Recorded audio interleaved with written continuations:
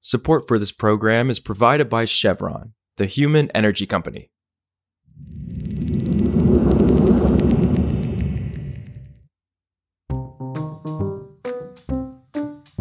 This is Politico Energy. I'm Josh Siegel. The Biden administration is trying to crack down on air pollution through a new ambitious rule it released this week. The regulation sets national exposure limits for particulate matter, which are these tiny particles that include soot, dust, and smoke, and negatively impact your health. EPA says the regulation will save thousands of lives, but there are major concerns about the impact on the energy and manufacturing sectors. So today, we chat with Politico's Alex Guillen about EPA's new efforts to remove soot from our air. It's Friday, February 9th. So what EPA did was it set a new national ambient air quality standard for particulate matter, which is sort of a class of tiny little particles that are more commonly called soot, or it comes from smoke or dust. So just think anything really tiny. And there's a national standard for it that was last set under the Obama administration with a limit of 12 micrograms per cubic meter of air. Specifically, that's for fine particulate matter, which is also known as PM 2.5. And it's called that because those particles are so small, they're only 2.5 microns in size, which is a human hair is like 70 microns in width. So imagine much, much, much smaller than the width of a human hair. And these are the kind of particles that, when breathed in, are connected to increased instances of asthma, potentially causing asthma, causing other kinds of respiratory issues, premature heart attacks, and premature death. So this is one of the major pollutant rules that EPA does, and they have strengthened it now, down from the previous standard of 12, and they've now set it at 9 micrograms. So that's 25% lower. Wow, and Trump had left the limit unchanged, right? That's right. EPA is supposed to regularly review this kind of rule, and so when the Trump administration did that, they said that the science did not call for it to be strengthened. That was reconsidered by the Biden administration, and we've seen the result now. And we know the move from the Biden administration has been cheered by environmentalists and public health advocates. So was this kind of exactly what they wanted? And what is EPA projecting as the benefits from this regulation? Environmentalists got a lot of what they wanted out of this rule. Many of them have been advocating for EPA to go as low as 8 micrograms. So they were hoping for a little bit better on that final number, but they're pretty pleased with 9. Many environmentalists had also called on EPA to lower a 24-hour standard. So the standard we've been talking about is an annual average, and it's pretty low. EPA also sets a 1-day standard, so that's a little bit higher. It's 35 micrograms, and it's designed to protect against short-term spikes in particulate pollution. EPA declined to lower that, even though environmentalists had been pressing them to do that. So they didn't get everything they wanted out of this rule, but they did get a pretty good chunk there.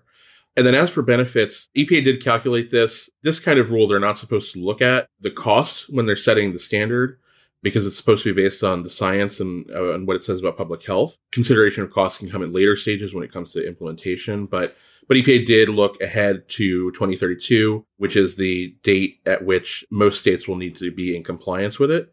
And in that year, they estimated that the costs will total about $590 million, but they also estimated that the public health benefits will add up to around $46 billion. So that's billion with a B. So much, much higher than the projected compliance costs. Right. And on the flip side, we know industry and Republicans are critical of this rule because of how it might impact the permitting of energy and manufacturing infrastructure projects in areas that would have to work to comply with the new standard. So how real are their concerns? Yeah, industry has been warning about this for a long time because they argue that a lot of the U.S. would be out of attainment with a standard this low.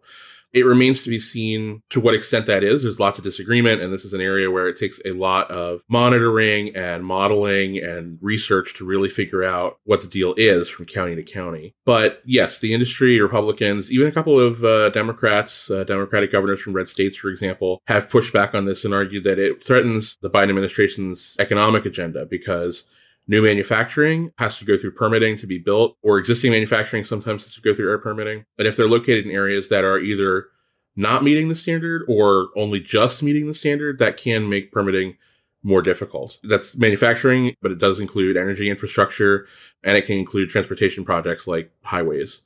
Now, the rule supporters have pushed back on this. EPA has pushed back on this. They've pointed out that we have set lots of different standards for different pollutants over the years, and industry has always found ways, one, to lower their emissions and come into compliance, and to do it at relatively reasonable costs. So we'll be seeing a lot of disagreement over this, to be sure, but this is a story that we've seen play out a number of times before. And of course, this rule is likely to be challenged in court. But you report EPA's decisions under this particular program are historically difficult to attack. So why is that, and what's your sense of the legal risk on this one? This is an area where the courts have previously found that the Clean Air Act gives EPA substantial discretion to set the national standard. It's supposed to be based on the science, on what research says about public health benefits. And at later stages, they can consider things like cost, for example. So ultimately, because it's such a very policy-intensive question, it's been historically difficult for opponents of these kind of air quality rules to challenge them in court. I know we've been seeing some EPA losses recently, but the agency is on relatively firm legal footing when it comes to setting these standards. I'm sure they will have to defend this one in court as well. But because this is heavily dependent on interpreting science, a lot of supporters say that this is something that judges really shouldn't be second guessing from EPA, as long as they meet all of the standard, administrative and statutory requirements for going through the process. One really interesting thing I would note here, I mentioned earlier, the standard was last set under the Obama administration. When that was challenged by industry groups, the opinion upholding it was actually written by Brett Kavanaugh back when he was a judge on the DC circuit. And he is not exactly a fan of EPA taking sweeping action. So the fact that he found that EPA does have substantial discretion in this area, I think, is indicative that EPA does have a lot of authority here. But then again, that said, we have also seen the Supreme Court moving toward giving less deference to agencies in general. So this will definitely be something to keep an eye on going forward. Also, House Energy and Commerce Committee Chair Cathy McMorris Rodgers, a Washington Republican who's been a frequent critic of the Biden administration's climate agenda, said on Thursday she won't seek re-election. Her planned departure marks the latest in a series of announced GOP exits from a panel largely responsible for legislating on key energy issues like permitting. McMorris Rodgers began chairing the committee this term and will continue in the position for the rest of the year. Her exit opens up the top Republican spot on the committee next year. For more news on energy and the environment, subscribe to our free newsletter at politico.com/power-switch and subscribe to Politico Pro to read our morning energy newsletter. Some of the music in today's show was composed by the mysterious Breakmaster Cylinder. Norma Malaikel is the podcast producer. Annie Reese edited the podcast this week.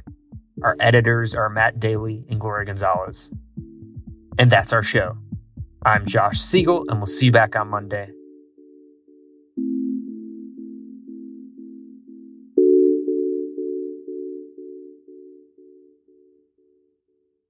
Support for this program is provided by Chevron, who is innovating to help responsibly meet rising energy demand across their U.S. operations, like at their Gulf of Mexico facilities, which are some of the world's lowest carbon intensity operations, helping supply energy that's affordable, reliable, and ever cleaner. That's energy in progress. Learn more at chevron.com/meeting demand.